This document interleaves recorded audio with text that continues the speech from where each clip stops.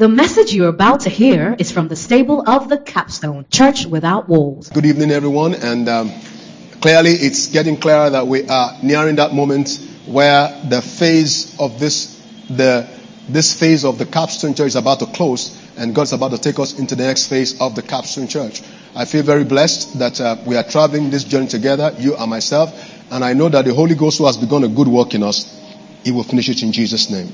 All right, so I'm going to continue to teach this moment on the various dimensions of the kingdom of God, and tonight I want us to look at what I call, let me say the 6 reasons why Jesus came. And the 6 reasons why Jesus came. Incidentally, we're going to be looking at still the book of Daniel, and I'm excited at what the Holy Spirit is doing in the life of believers in this place. And I'll start by what someone sent to me as a question. Someone here in the church asked me this question in the course of the week, and I was very excited to provide insight as the Holy Spirit continues to teach us. Praise the Lord. But before I go on, let me start by saying, yes, again, I said I'm talking about 6 reasons why Jesus came. What you could say, if you like, you could call it what the cross of Jesus, what the cross of Christ did for us. What the cross of Christ did. Amen. What the cross of Christ did. We have spoken extensively, severally about end time prophecy concerning what the destiny of the church is at the time of Gentile kingdoms. And for the last 3-4 weeks, we were looking seriously at the time of the Gentile kingdoms in the days of Daniel. And we looked at the things that God showed Daniel, the visions that God showed Daniel, and the implication of those visions or those dreams on our day, our 21st century day, about the church, the destiny of the church. And so we continue to look at Daniel, but I want to look at it from the point of Christ. What Christ did for us, and how this was captured again by Daniel in the book of Daniel chapter 9, verse 24 to 27. The book of Daniel chapter 9, from verse 24 to 27. If the Holy Ghost allows me, I'll also look at the book of 2 Chronicles with us, chapter 36 and verse 21, and then also the book of Ezra 1, verse 1 to 3.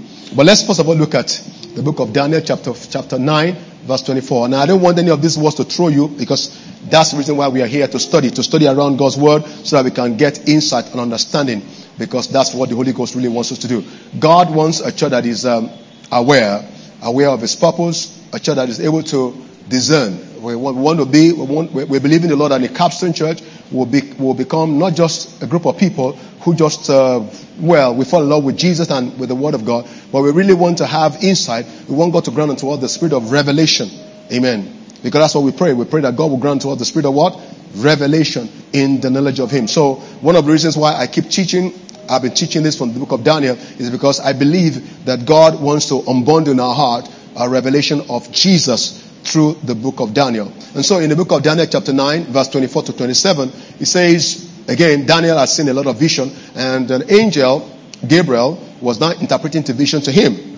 And it says 70 sevens. Now, let me break it down a little bit. 70 sevens means what? 70 is, do we agree that it means 70 in 7 places? So what is 70 in 7 places? 490. I want you to keep your mathematics radar up, okay? Because we're about to look at figures in the book of Daniel. So it says 77s are decreed for your people. That's 490 years are decreed for your people and your holy city to finish transgression. I want you to understand. I'm going to bring out 6 things from this simple verse of scripture about the dimensions of Christ and the power of the resurrection, the implication of the death of Christ to me, to you, and also to the world. So the scripture says 77s are decreed for your people and your holy city to finish transgression, to put an end to sin, to atone for wickedness, to bring in everlasting righteousness, to seal up vision and prophecy, and to anoint the most holy. I need to say, before I rush off that scripture, that the word to anoint the most holy is the word where we got the word Messiah from. It's a word in the Hebrew that is used to describe the anointed one or the anointing. And Christ is the anointed one, Christ the anointing, and is called the Messiah. The Messiah is a derivative from the Hebrew word Mashiach. Mashiach means the Christ. And for those of you who have listened to me a little bit, you hear me talk about the Christ, the Christ, the Christ. And I always say these things like this, jokingly, but it's very true, that Christ is not the surname of Jesus. Amen. And that means it's not just a placeholder. Christ is anointed. Is the anointed. It means the anointed one. It means the Mashiach. Okay, in Hebrew. It means the one who is the Messiah. And when you try to understand a little bit further the principle of the word Mashiach, or let me use the word Messiah, which we understand, it will reflect to you 3 levels of anointings. The Mashiach means the anointing, and the anointing manifested in 3 ways. The anointing manifested as king, the anointing manifested as prophet, the anointing manifested as priest. That's why Jesus is the Mashiach. Jesus is the Messiah. He's the only one individual, and let me talk about Christ tonight because that's what we want to talk about. Jesus is the only individual in full man who carried the 3 anointings. He was prophet, he was priest, and he was king all in one. The most people had been powerful anointed, they had either served as kings in the form of David, was a very good king, or they had served as prophet, people like Isaiah, amazing prophet, or Samuel, amazing priest. But you never see the combination of the 3 anointings in one single person. Only Christ had a measureless level of the anointing. That's why it's called the Mashiach. That's why it's called the Messiah. That's why it's called prophet, king, and priest. And that is what, now, we need to understand that that's what Jesus Christ did for us. He is the one who in him was carried and residual, the prophetic, the kingly, and the priesthood.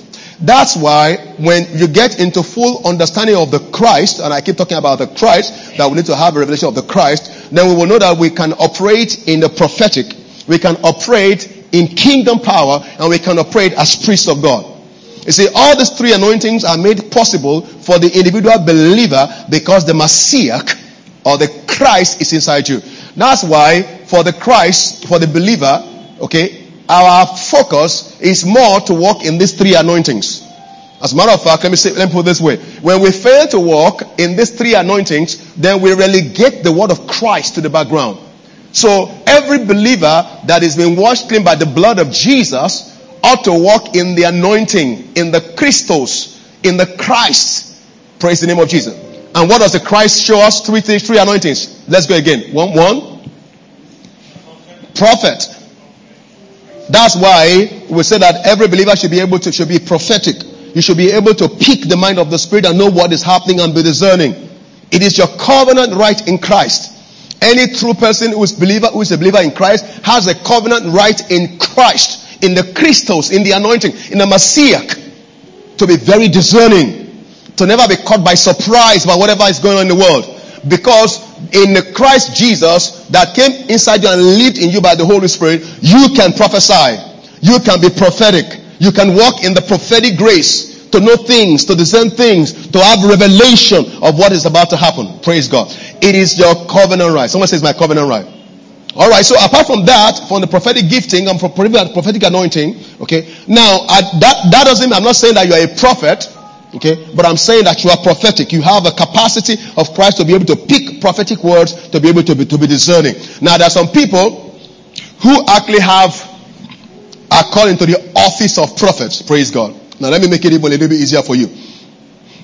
Every believer is made by God to be pastoral. What does it mean to be pastoral? You're supposed to love your brethren. Amen. Hallelujah. You love, you forgive. Is that correct? That's how love is manifested. Now you may not be a 5-fold ministry office of a pastor, but every believer is designed by Christ to be pastoral, to love. It's a general thing. You love one another. Praise God. That's a very pastoral thing. You watch out for one another. You tend to one another. You look out for the good of the other person, which is a pastoral spirit, a pastoral anointing in Christ. Okay? So also it is for prophetic. You may not be a full-fledged 5-fold ministry prophet, but you are designed by God. You have a little bit tiny weeny part of the anointing of the Christ to be able to discern things to come, see things to come, be sensitive enough to know what is happening or what's about to happen in days to come. That is your covenant right as a child of God. Nobody should take that away from you. In fact, when you pray more, when you spend more time in prayer, that's what I was talking about. When you spend time with God, in the presence of God, then you pick these things up. You grow your revelation of Christ. You grow your revelation of what God wants you to do. Praise God. Hallelujah. Amen. Like the Holy Ghost will say to you, go and talk to this person. Like the Holy Ghost spoke to Philip, go and talk to that guy. He said, and he went and spoke to him only for him to discover that that person needs Christ. The Ethiopian Enoch, the book of Acts chapter 8. You know the story. Praise the name of Jesus. So you learn to respond to the leading of the Holy Spirit. That is the prophetic grace of Christ in you. Amen. And you should enjoy that. It will save you a lot of trouble. If you put you 10 years, 10 miles ahead of satanic attacks, if you are very prophetic. Alright, so all these graces have been made available to us in the Christ. Someone say in the Christ. So in the Christ we have the prophetic. We have the prophetic anointing. The prophet anointing. Praise the name of Jesus. In the Christ we have the king anointing. The king anointing makes you to be governmental, to be able to with authority, with somebody called believers authority, to be able to walk in authority boldly, confidently, making decrees, because that's what kings do. Kings make decrees. Is that correct? Kings are never beggarly. Kings decree. So we decree everywhere we go. We are full of faith. We are full of faith in Christ. We have been imbued with the life of Christ. We go forth and we manifest kingdom. Hallelujah. That's why we say that every blood must be kingdom. Amen. I use that word a lot. So you have to be kingdom. You have to be kingdom. What that means is that you have to walk in faith and you have to be able to put your faith through your lips and make decrees. Praise God. And govern whatever territory God has called you to be. Now, the third anointing is the anointing of the priest. I'll go on the Christ, but it's matter for me to explain to you what the Christ says. So when we talk about the Christ in church, or you read the Christ in the Bible, these are the three things that should function, that should clearly open up before you. When we say receive the Christ anointing, it means get into prophet anointing, get into the kingdom anointing. Now the priest anointing is that priesthood. Is that opportunity that makes you go to God in worship, to be able to do ministry. So that anointing of priesthood allows you to be able to do ministry, or what we call spiritual service.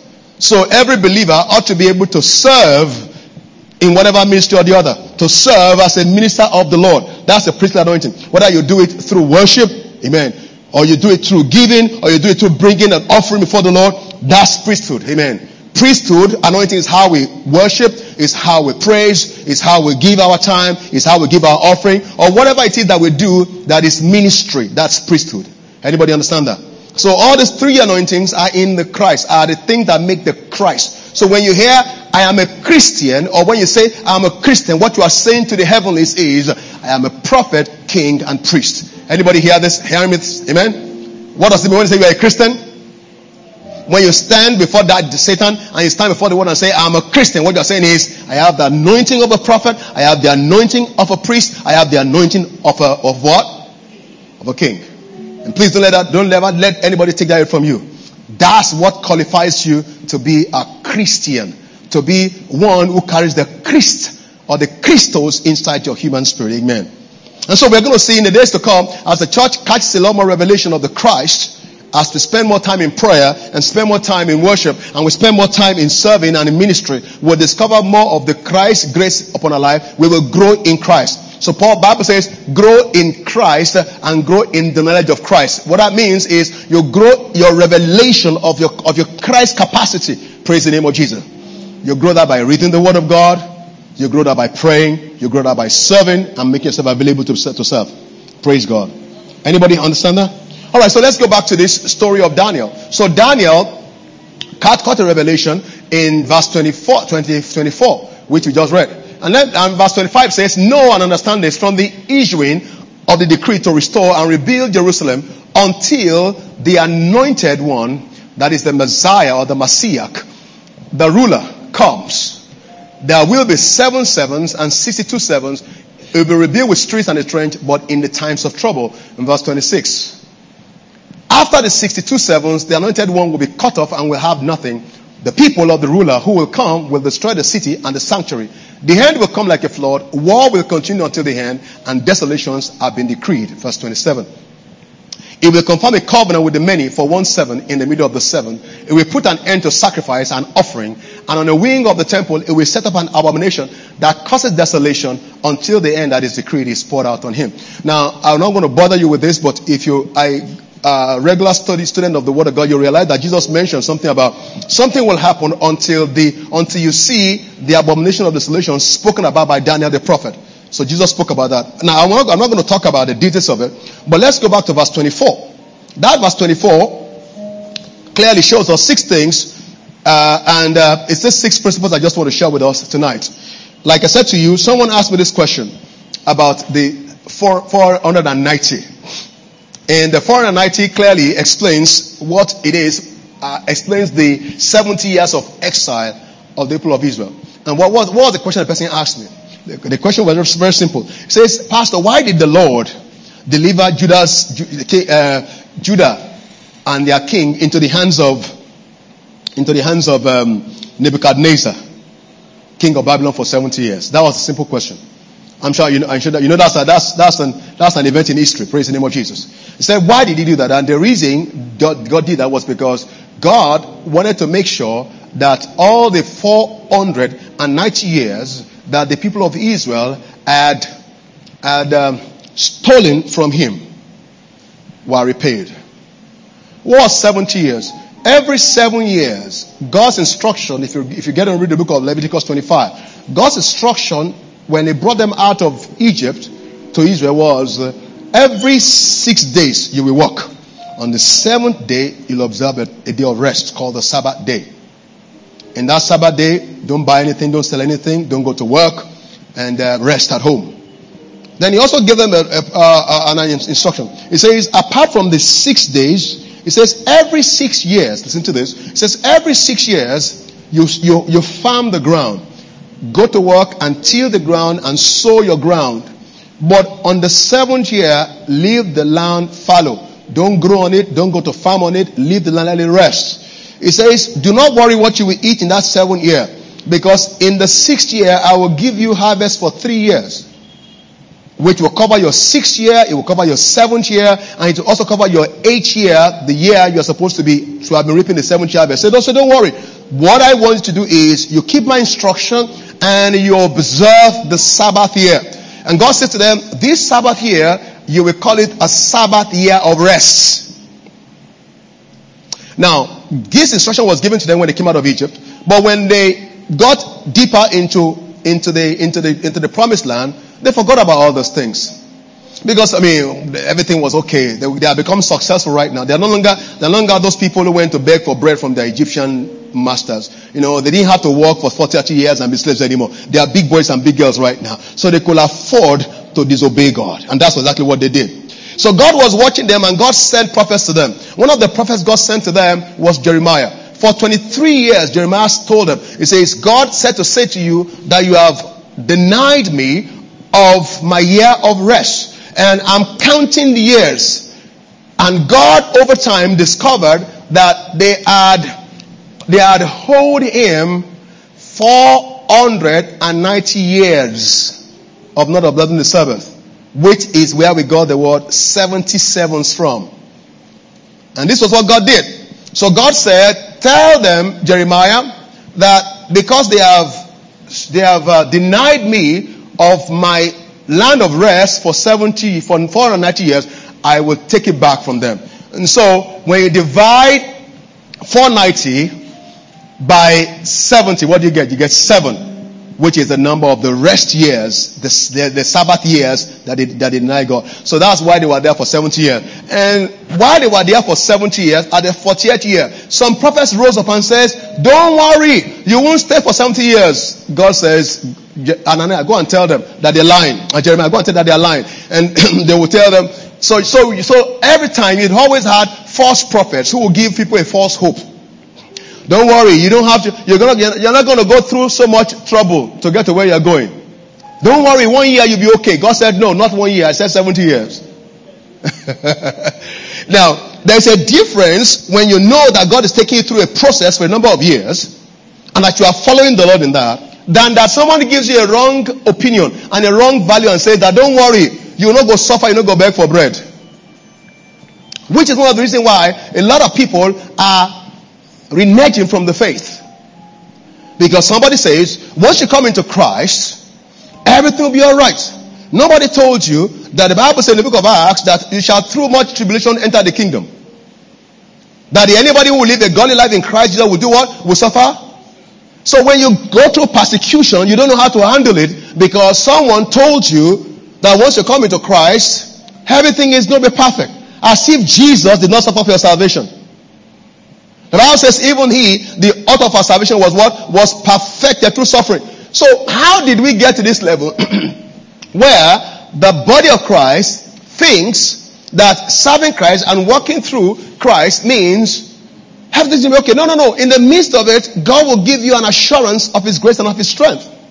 Amen. The Holy Ghost will comfort you. It will strengthen you. The Holy Ghost will be there to help you. Yes, praise the Lord Jesus. But as against the people of Israel who disobeyed God and were being punished, you are not being punished. You are going through a process of God developing you so that you can be able to help people who are going to be in trouble that you need to help. Praise God.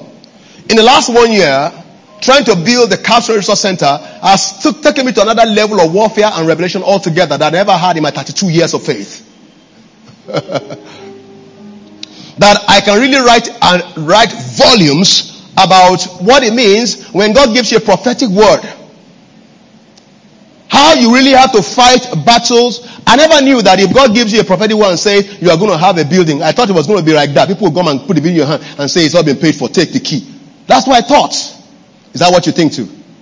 I never knew that the moment you get a prophetic word and I'm going to build you something, it means that it's a call to warfare. I never knew that. So this was what happened. A couple of days ago, I was online and I saw someone, probably a pastor, who was trying to build what we are trying to build, but in America. He says, please help. I need 1,000 intercessors to help us. I never knew that building is this hard. And I'm saying to myself, okay. I thought it's easy in America to build. I thought it's in Nigeria that you have to pay cash to be able to build what you're building. So it basically means, wherever you are, when God gives you a prophetic word, you have to be ready to go through warfare.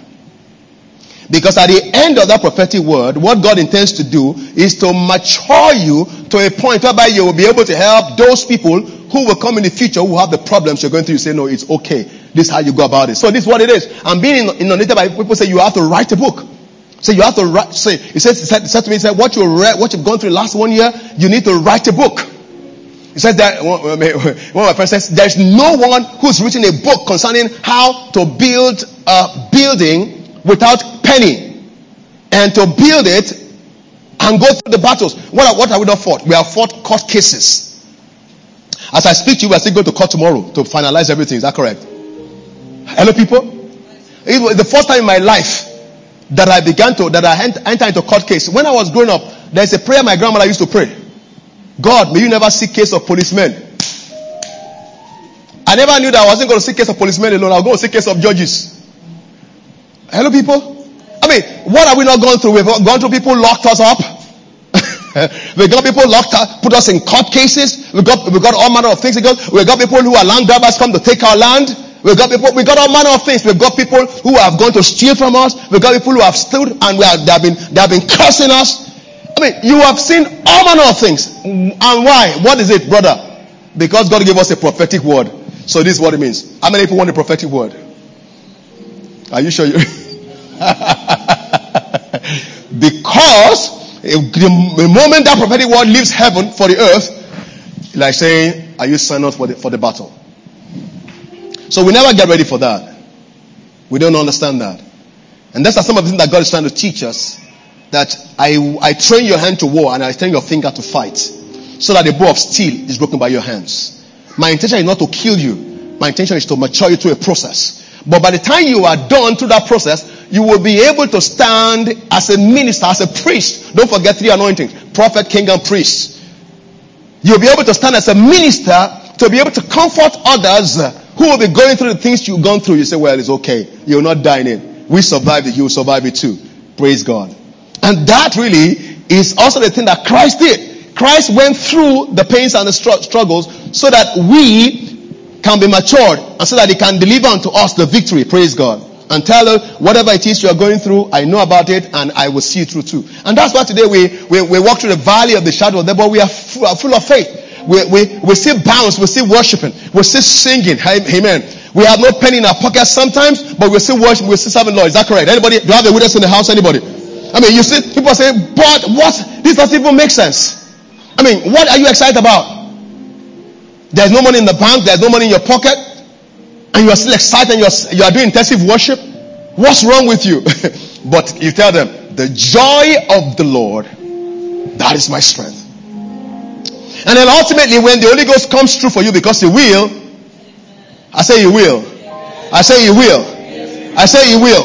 And when He comes through for you, after those period of processes and you will be able to sit down and write an essay, write a book. You write an autobiography. Praise the name of Jesus. So I see authors all over this place. Praise the name of Jesus. You must make sure you write a book before you die. Hello, people. Somebody hear me? Because what God is taking you through, and is going to finish it, and is going to perfect it. Amen. You have to write something for generations yet unborn to read. Because by the time God is done with you, you will say, wow, I never knew that was. So when God spoke to them, God says, I'm going to take you out of bondage into promised land. They were very excited. It took them 40 years. Well, okay, yeah, they disobeyed God on their own case. Is that right? Is that correct? All right. But God never told them. God never told them you're going to go through battle.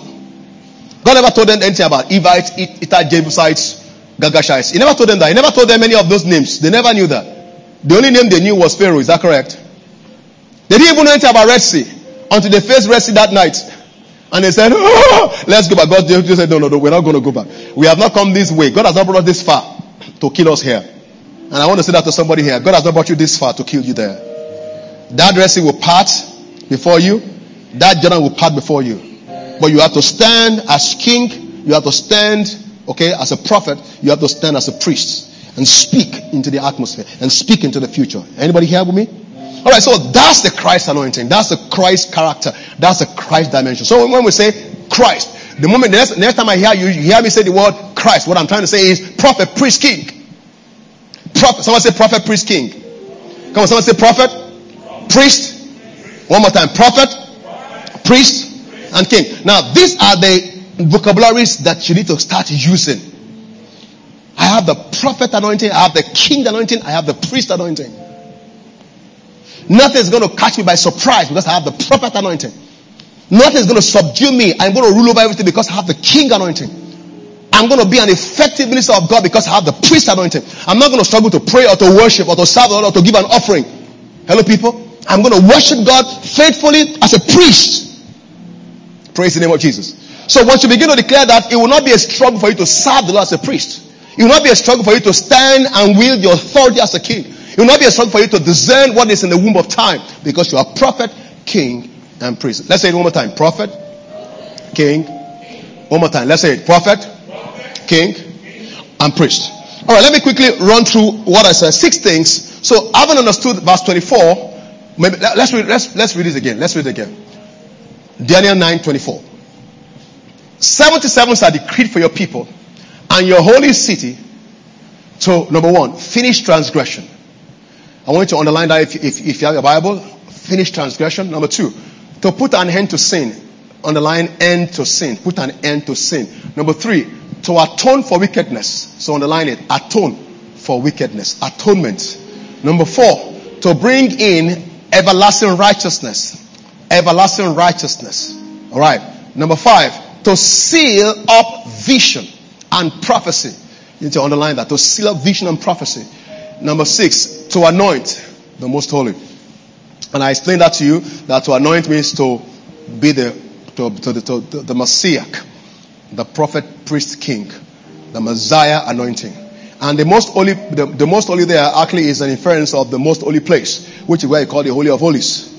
Okay, so God is saying something here about I'm going to provide a covering and anointing for my holy people. That's basically what God is saying. Okay, so let's look at these 6 things here. I hope I've not thrown you. Amen. Praise the name of Jesus.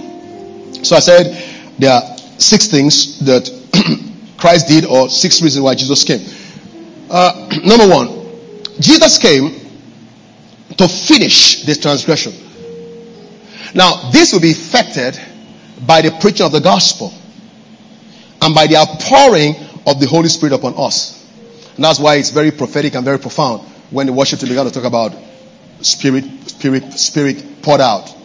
Spirit poured out your spirit, pour out your spirit. That's very, very prophetic dimension.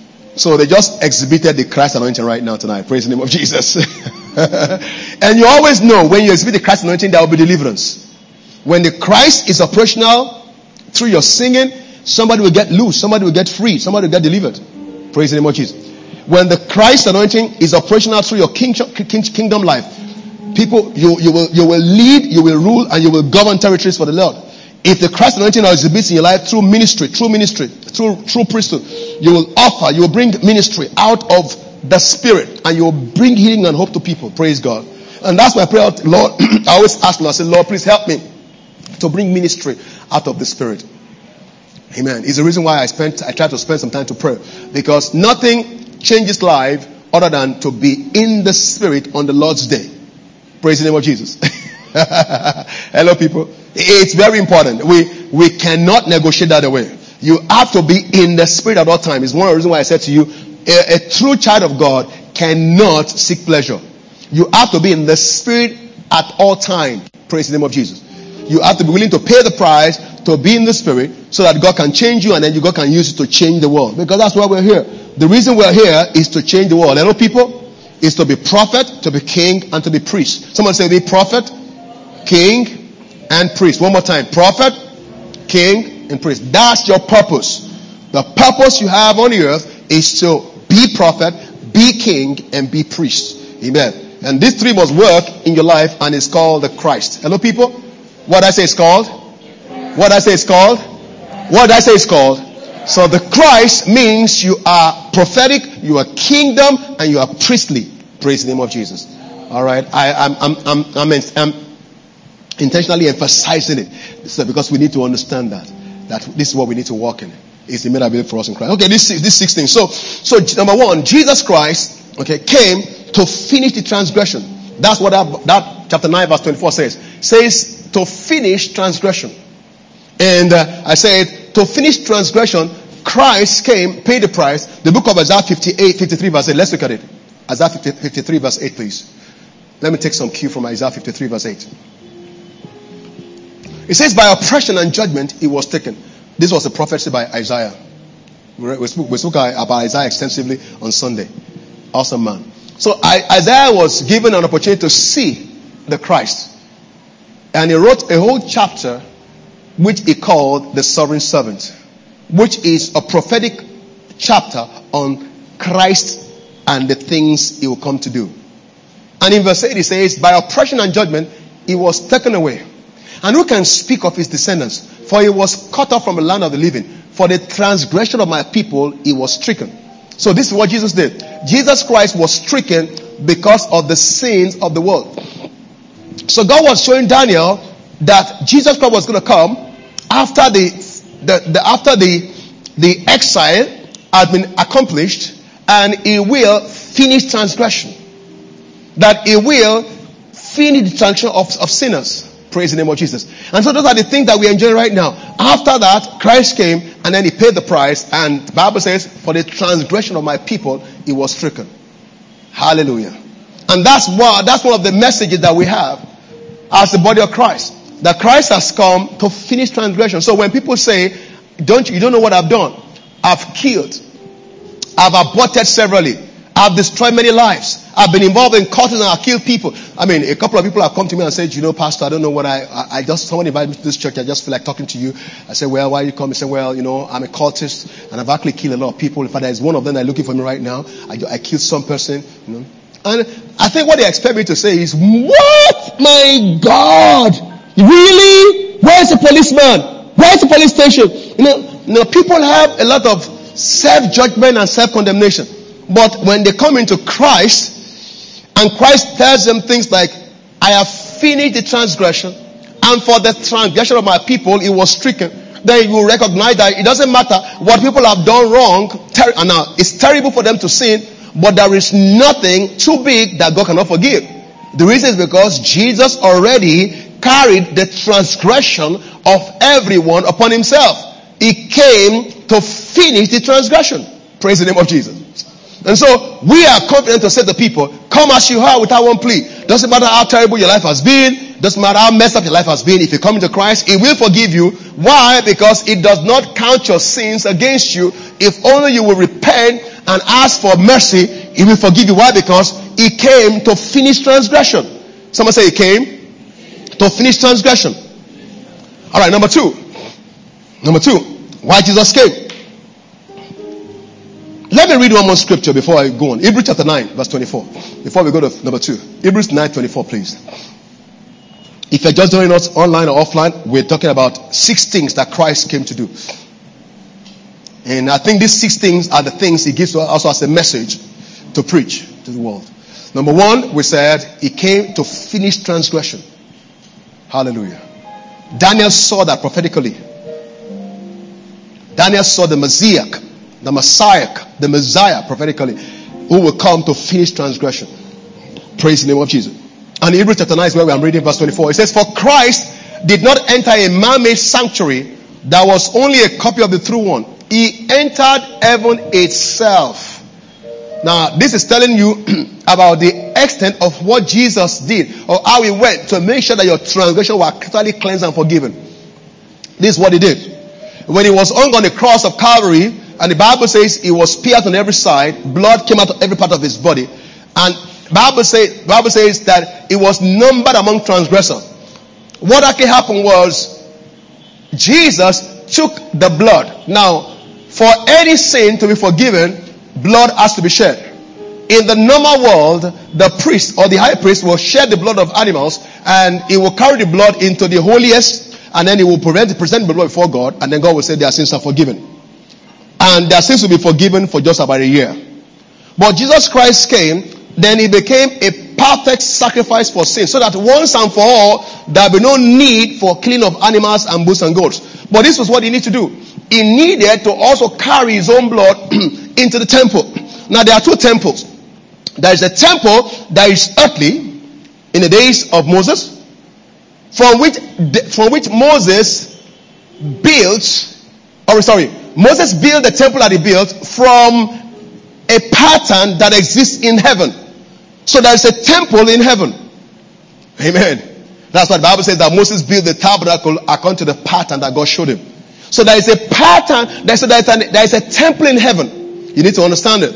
So what happened was Jesus, unlike the high priest, natural human high priest, who will carry the blood of the bull or the goat to a holy place in a physical temple, Jesus took His own blood. Hello, people. The blood that He bled, He took His own blood and took it up to the heavenly. That's what the Bible is saying, talking about this. He took it to heaven, the temple in heaven, the tabernacle in heaven, and presented it as the sin sacrifice, but also as the high priest. And He presented His own blood. Now, the blood that He presented was what God looked on and says, anyone who will accept the sacrifice you made with your blood will never be accused of sin anymore. So this is it. So that's how He was able to finish transgression. So it doesn't matter how terrible I may be or you may be, if you will just simply accept that Jesus Christ really shed His blood for you, and you can preach that to anyone through the gospel, that Jesus shed His blood for them, and they need to just believe that Jesus shed His blood, they'll be free. It doesn't matter how terrible their sins are, they will be free. It's the reason why people do not understand the mystery of salvation.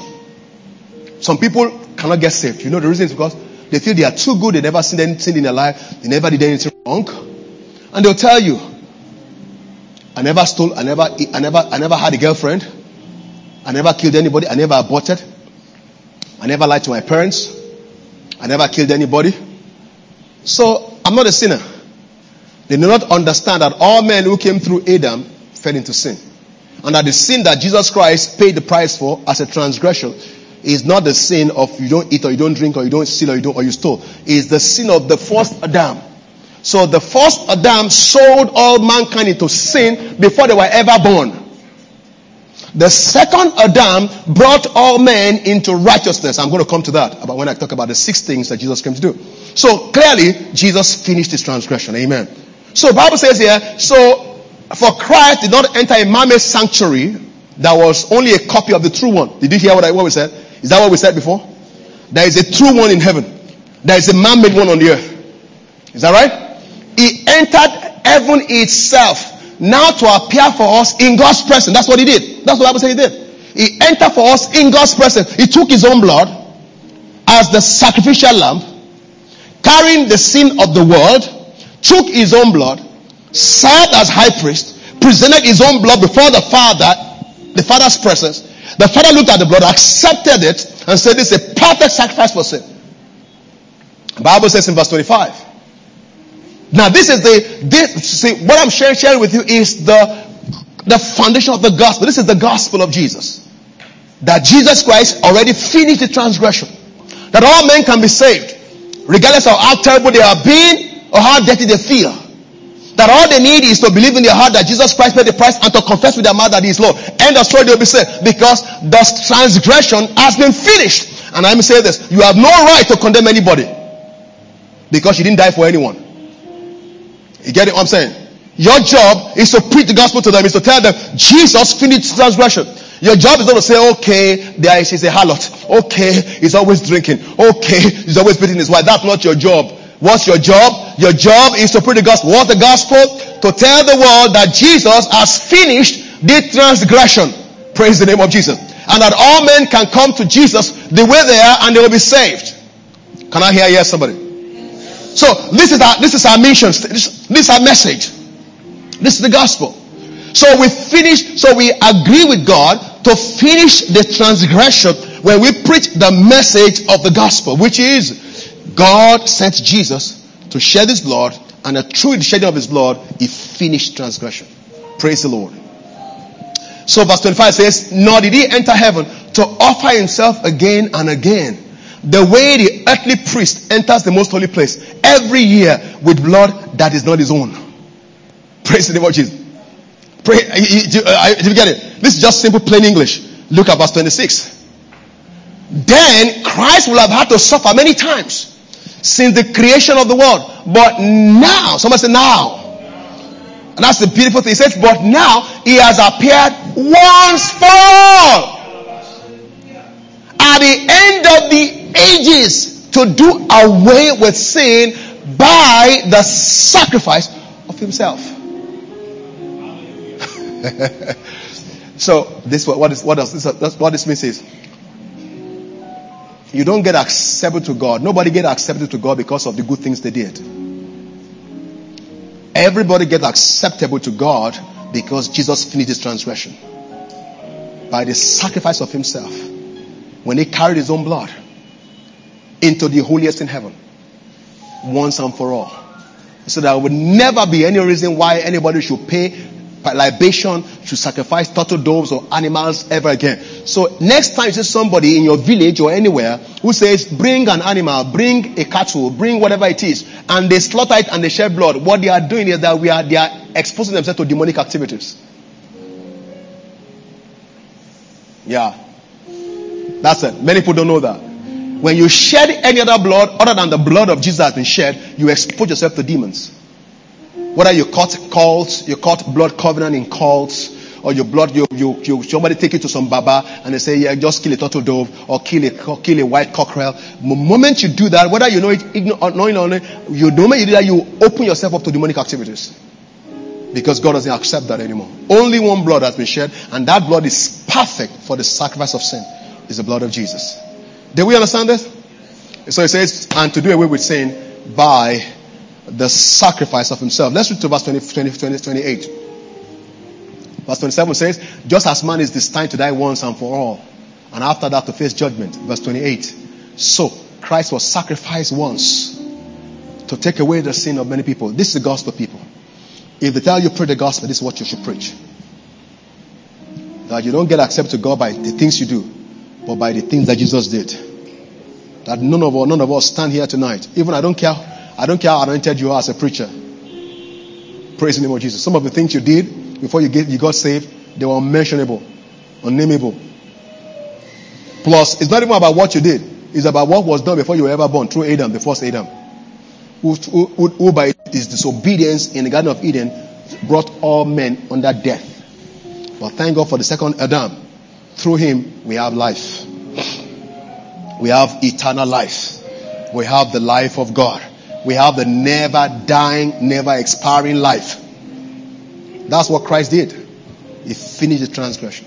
And the Bible says, so Christ will sacrifice one to take away the sins of many people.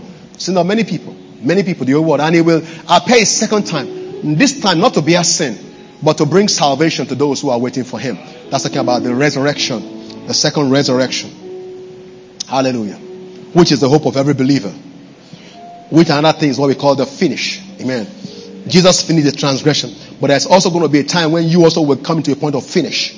Two things will happen. Either you grow old and you die, it's called the finish. Or while you are at it, Jesus Christ come and take the saints home. It's called the finish. So the finish will either be you grow old and you die, or Jesus comes, okay, and takes the saints away. Okay, so Jesus finished the transgression, and the next finish you are waiting for is when we will be harvested on the earth. Anybody understand this? Now, this is what it means to be a Christ follower. This is what it means to be a believer. This is what it means to say, I am saved truly. And if anyone has not experienced that salvation, then you may not understand what I'm talking about. Then you need to give your heart to Christ. Okay? And say, okay, God, I'm not going to be self-righteous anymore. I'm going to come by you. All right, let me quickly run before I close tonight, because I need to do this. But I'm glad I was able to do a little bit of that for the first thing, finish transgression. It's very key, very foundational. What does Jesus do? Number 2. Jesus came to make an end of sin offerings. And see, Jesus did this when he offered his spotless soul and body on the cross for once for all. And we saw that also, that's what the Bible says. Once and for all. Okay. That's what he did. He made an end of sin offering. So right now, there is no offering for sin anymore. It's one reason why we say, when you bring an offering, okay, tithe offering, giving, special giving, CRC giving, whatever it is, okay, you are not paying for anything. Jesus already paid the price for everything. What you are doing is that you are doing ministry. You are offering as a priest. Hello, everybody, what I'm saying? You understand what I'm saying? Okay. When you bring an offering, you're not trying to bring an offering to pacify God, to let him overlook your sin. Jesus already paid the price for sin. Jesus is already the sin offering, perfect sin offering, once and for all.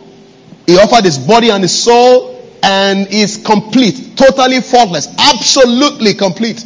So when we bring offering, okay, we bring offering in righteousness because we love the Lord and because we are trying to do ministry to serve him. Praise the name of Jesus. And then we now say, okay, Lord, I give you this much because I love you so much. Praise God. Or, God, I don't love you so much, so I keep my money. Anybody understand what I'm saying? So every time you keep your money, or you keep your worship, or you keep your time of praise, or you keep your talent from being for God, what you are saying is, God, I don't want to be a minister, I don't want to be a priest, I don't love you that much. No, you can't take my time, you can't take my money. It's my hard-earned money. I work for it. God, which part don't you understand? And that's what I said. When you owe back your worship, when you owe back your offering, when you owe back your money, when you find a reason why you must not pay tithe, you are very excited. When there's a controversy about giving, you're very happy because you feel that right now somebody is fighting for the right of believers who are being fleeced by pastors. You think you're giving an offering to church pastor. That's what you think. Very big mistake. When you give time, how many people know for you coming up to serve either as an usher or to work the camera or to clean the floor? How many people know you have not done any service? Put your hands up, anybody.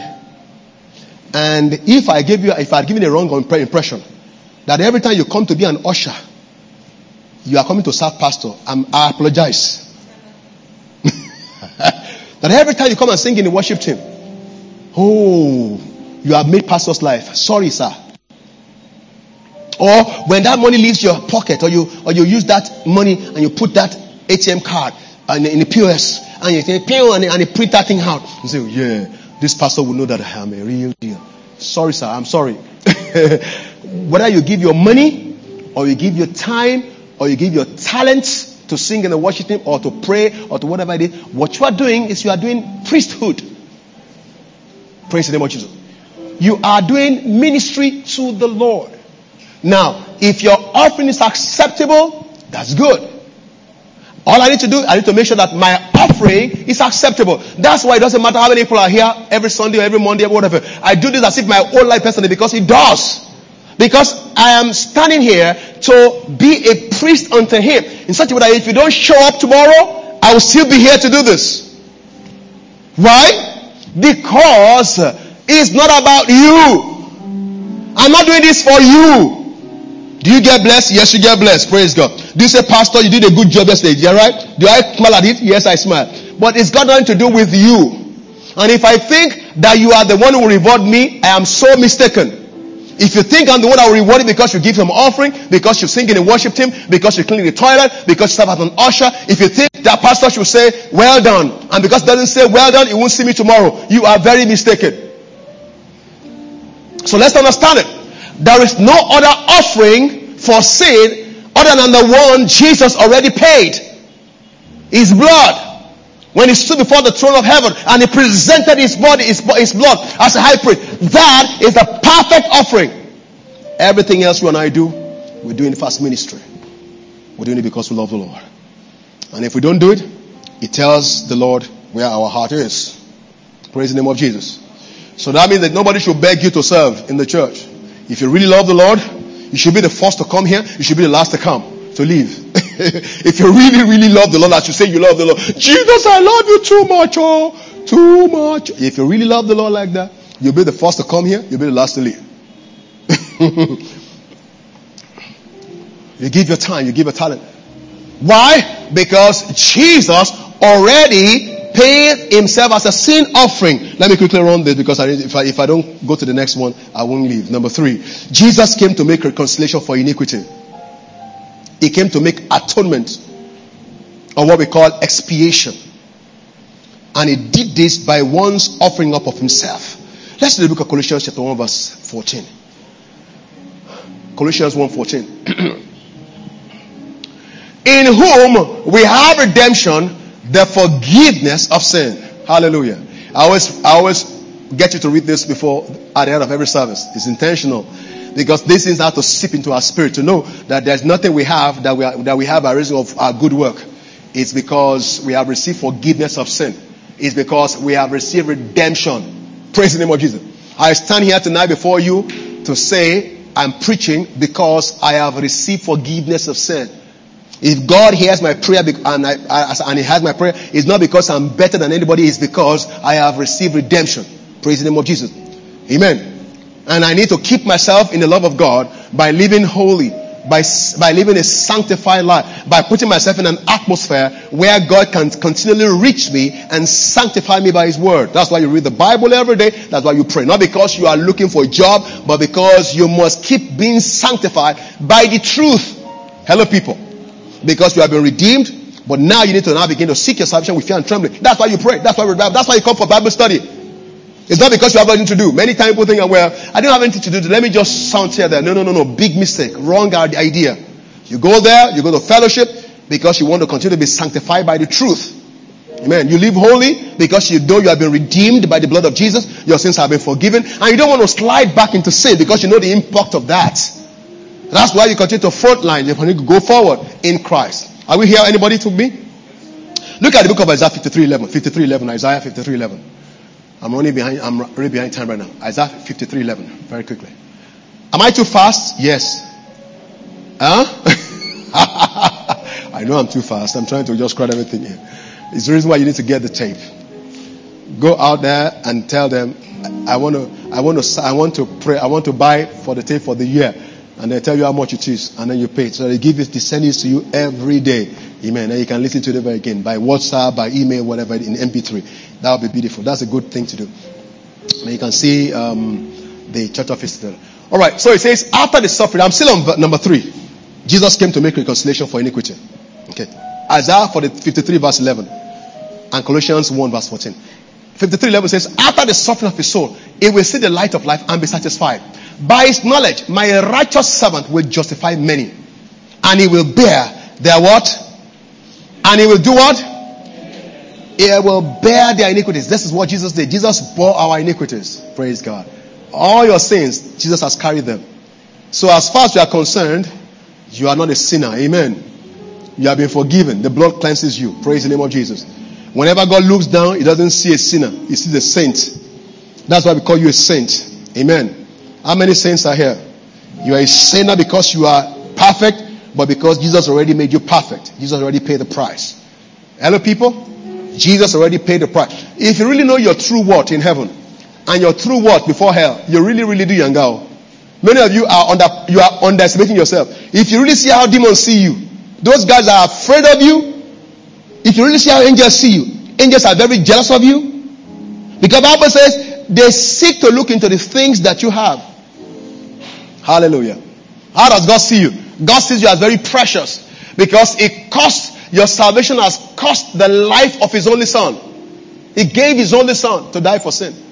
And so, forget about whether how you feel in the morning. I don't feel too happy. I don't feel like I please God. As far as God's concerned, you are just amazing. Because every time he looks on you, he sees the blood of his son. That's the beautiful thing. Why? Because Jesus already bore your iniquities. Hallelujah. Amen. So what am I trying to say to you? When you make mistake, okay, you know what you should just do? Oh God, I'm sorry. I didn't mean to do that. Please forgive me, Lord. I plead the blood of Jesus to cleanse me. And move on. Praise the name of Jesus. Don't even say tomorrow, God, well, I don't know why you forgave me yesterday. You know, that bad thing I did yesterday. You know, I lied to my wife. I lied. How many of you, and how many of you lied to your wives and your husband? All right, I understand. Just say, Jesus, forgive me. All right. You lied to your parents. You lied to everybody. Oh, Jesus, you know, this is not my nature anymore. Jesus, you already forgive me. Please forgive me. And he will forgive you. Because every time he looks down, he doesn't see your sin. Because Jesus already bore your iniquities. That's the third thing that Jesus did. Jesus Christ did what? He came to make reconciliation for iniquity. Number 4, Jesus came to bring in everlasting righteousness. He is a righteous one. I'm sure you know that. Jesus is the righteous one. Hallelujah. Praise the Lord. Bible calls him, says he is our righteousness. Amen. So this is what happens. Because many times, I need to say that I always try to demystify my ministry myself before you, deliberately, and it's intentional. Because many times, we live in an environment where people idolize pastors a lot. You get it? Because of the way pastors dress and the way they smell. Is that correct? They smell so nice. I mean, they look like, wow, in their 3-piece suit. My goodness. I mean, this guy has no care in the world. My God, I just want to be like him. Or maybe not. All this pastoral thing. Nobody appreciates you. People always do. One moment I want to be a pastor. No, I don't want to be a pastor again. But I really like these pastors. I mean, they marry the finest wives. They have the greatest children. Everything about them is spick and span. And I just like that. And I'm sure they must have some access point to God that we all humans don't have. No. Everyone that has had their sins forgiven by Christ can stand before God for the singular reason that they are not being seen in their righteousness. What God is saying is the righteousness of Jesus. So when we stand and we say, Lord God, I pray for these people. I intercede for these members of this church. That Lord, you will hear them, that you will heal them. And I lay hands on you and I cast out devils. I am telling you, I'm doing that not because I'm a super guy. I'm doing that because I recognize that I am the righteousness of God in Christ Jesus. And because I have the righteousness of God in Christ Jesus, God will hear me all the time. What does that tell you? Because you also are the righteousness of God in Christ Jesus, you try, God will hear you all the time. That's the reason Jesus came. Jesus came to do what? To establish everlasting righteousness.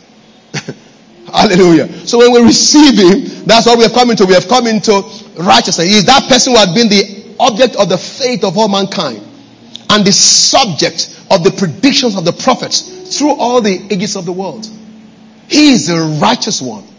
And in his righteousness, we have gotten our own righteousness. Hallelujah. So let me say this. How many righteous people are here tonight? How many people are righteous? Lift your hands up. If not, come forward. Let's lead you to Christ. Let's get you saved. Because you need to leave this place tonight with an assurance that you are righteous. Okay? Now don't mix up. I didn't say you are perfect. I didn't say you don't make mistakes. But I'm saying you are righteous. Where's your righteousness? Your righteousness has been purchased for you through the righteousness of Jesus. And that's why when the devil tried to accuse you, oh, you were trying to pray, you that lied, you that did what you say, no.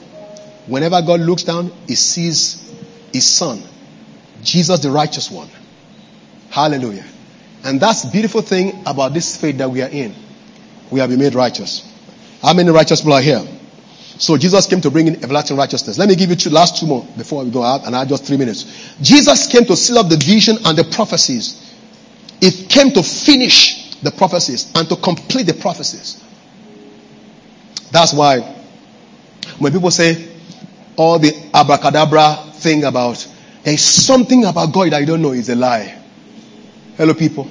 Every prophecy is concluded in Christ. The greatest of prophets, whether we are apostles, prophets, teachers, or combined honors, all of us are prophesying out of the residue of Christ's anointing. Hello, people. Don't let anybody deceive you. Hello, people. And don't you go and deceive anybody. Because sometimes you think it's pastors deceiving people. People are deceiving themselves. People are deceiving their wives and their husbands and their children. And say, you don't know me. Who are you? The only thing you have is that Jesus Christ has perfected prophetic word and finished it. Jesus has finished. So, let's look at the book of Revelation 19:10. Revelation 19:10. Revelation chapter 19 verse 10. Anybody follow me tonight?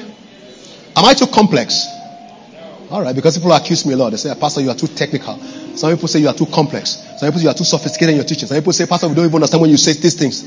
So, I have to be careful. Amen. Alright, so look at this. Revelation 19:10. And at this I fell at his feet to worship him. But he said to me, do not do it.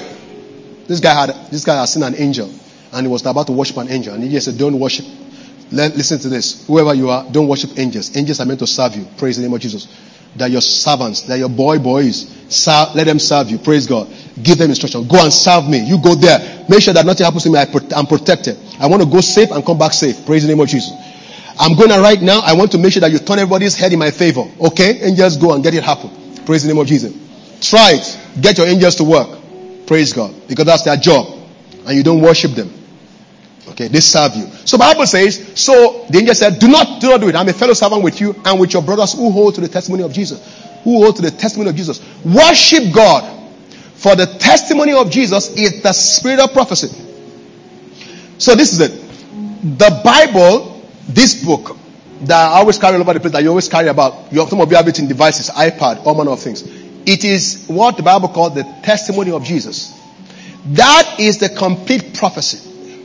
If you want to know how to succeed, if you want to know God's will for your life, if you want to know whether God wants you to marry or not, whether God wants you to go out or not, just read the Bible.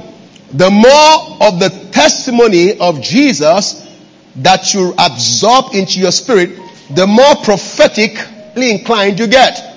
The more discerning and the more understanding of the will of God for your life and for your family you have. The total summation of prophecy and prophetic ministry is the Bible, not the prophets. Alright, anybody seen this? That's why you have to be careful of these prophets who say that they think that the greatest prophecy they can give is that somebody's going to die. The greatest prophecy they can see is that I see what you are wearing. You are wearing a green boxer. What is the business of a pastor or a prophet with what somebody is wearing as an underwear? What part of the Bible talks about people talking about what you wear as underwear? Yesterday I see somebody ate fufu last night. What is your business what I had for lunch or for dinner? See, all these are fake prophecy by familiar spirits. You know, you want to prophesy and let's get this thing done. Don't tell me, okay, I see somebody after you. I see a cat, a green cat after you, a black cat after you. What is your business? You are supposed to tell me, well, I said something and I took authority and I prayed. Go and pray. Not scare me. So people do not understand what prophecy means. The king prophecy is when you scare people, when they are afraid. That's when the prophecy is heavy. 3 presidents will die in 2019. They think that's prophecy. Who is dying in family? Who is going to lose their head? Who is going to be killed? They think that's prophecy. They can't see that God is raising a new season. God is bringing a new capacity. God is bringing a great future. God is opening doors unto. They don't ever see that. What they see, and I want to warn those of you who think that you want to be prophesying, and the only thing you see is somebody is dying. Something is walking after somebody. Something is walking on somebody's head. Stop it. That's not prophecy. That's familiar spirit. Praise God.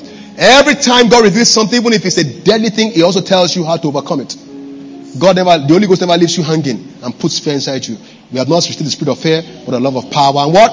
Sound mind. Because the testimony of Jesus is the spirit of prophecy. Praise the name of Jesus. So every prophecy you need is in the Bible. Read the Bible and you get a good prophecy for your life. Let me give the last one. Jesus came to anoint the most holy. I already spoke about it. I'm not going to talk about it. But for those of you who are writing. This means the Messiah, to anoint. It says to anoint the most holy. It's from the where we get the word Messiah or the Messiah, which means to consecrate or to appoint to some special office. It means the consecration or the appointment of our blessed Lord and Christ, the Holy One of Israel, to be prophet, priest, and king of mankind. And I already said a lot about that. That it is in Christ Jesus, who is the priest, the prophet, and the king. Christ Jesus, who is the Messiah. Christ Jesus, who is the Messiah. Amen. Yeshua Messiah. The Savior, the anointed Savior. The Christ. Hallelujah. He is the one in whom is resident, the prophet, the king, and the priest. And through him, every believer, every Christ follower has a measure. Now, a tiny measure. I didn't say you are prophet, king altogether. But you have a measure of the prophetic. You have a measure of the kingship. You have a measure of the priesthood. Praise the name of Jesus. And so we are complete in Christ. Lift your hands up and say, Father, thank you for what I have in Christ. Can we just receive this together? Thank you for the anointing to take over the world in Christ. That you have poured out upon us graciously. Can we just thank God for the Holy Spirit? Can we thank God for the forgiveness of sin? Can we thank God for the ministry of Christ to us? Can we thank God for the forgiveness of sin? The most beautiful testimony that you have is that your sins are forgiven. If you really understand how much an hindrance sin is, you would forever be thankful to God for the forgiveness of sin. So when we say, Lord, thank you for forgiving my sin, we don't know what we're talking about. Because it says sin is a hindrance. It says not being redeemed cuts you off from the flow of heaven. But once Jesus has come in and He has forgiven your sin, He has finished the transgression, He has borne your iniquity, He has covered you with His righteousness, and you are now forgiven, and He has given you the Mashiach anointing, then you can touch everything on earth with victory. You only need to know that and then move forward in faith and enjoy it. But if you are still unrighteous, your sins are not forgiven, you are still an unbeliever, you are still in the camp of the devil, you have not been redeemed from the curse of the law, you are still in the camp of Satan, you are still loving sin and loving occultism and loving unrighteousness and still wallowing in unrighteousness, you have not received Christ as Lord and Savior, you have a reason to be afraid. But if you receive Christ as Lord and Savior, if you have been redeemed from sin, if you have been forgiven of your sin, if you have received the second Adam, Christ Jesus, then you have every reason to be excited. Because now is your righteousness. Because now He has poured upon you the Messiah, the Christos. So you can be prophet, you can be king, and you can be priest. Authoritatively, you can govern the territory as king. You can decree things like as a king. You can wield authority as a believer. And that's a beautiful thing. That's what we have. That's what every pastor, prophet, evangelist, pastor, everybody, that's what we have. What we have is a revelation of our kingship. What we have is a revelation of our priesthood, of our prophetic grace in Christ. Because Christ Jesus is the one who is prophet, king, and priest. And we exalt His name for the outpouring of this grace upon this church. And so we can pray and we can have answers. We can govern territory. We can decree a thing and it shall be established. We can move like the speed of light, like fire through things. Why? Because we have authority, because we have kingship, and because we have anointing of the Messiah. And our sins are forgiven. What a blessing. Father, I thank you tonight for my brethren and myself. The Lord Almighty, there is no condemnation to us who are in Christ Jesus. And I say that to somebody here tonight who feels condemned. I don't know what you came, I don't know what you did, I don't know what the devil has been accusing you of. And whatever it is, you need to just confess and say, Jesus, forgive me. Don't let the devil continue to inhibit you and hinder you and blackmail you. Just open your mouth and confess and say, Jesus, forgive me, and then move away from it. Stop letting the devil accuse you. Get back into righteousness. Enjoy what Jesus already purchased for you. He already finished transgression. He already bore your iniquities. He already purchased righteousness for you, everlasting righteousness. He already gave you the Messiah. And He already paid the price for your sin. So no more hindrance, no more condemnation to those of us who are in Christ Jesus, who have been washed clean by the blood. So Father, tonight we thank you for the blood. We thank you for the sacrifice. We thank you for the perfect price you paid. We thank you for the cross of Christ. We thank you, Christ Jesus, for being the high priest and being the one who carried your own blood as a sacrifice before the throne of heaven. And you purchased us redemption. We honor you, Jesus. We thank you for the sacrifice. And so right now, Father, we make our boast in the Lord that we have been washed, that we have been cleansed, that we have been forgiven, that we have been made righteous by Christ. Come on, church, raise your voice tonight and say, Father, thank you, because right now I'm forgiven, I'm redeemed, I've been made righteous by Christ. No more condemnation. No more condemnation. And I walk out of this place forgiven. I walk out of this place justified.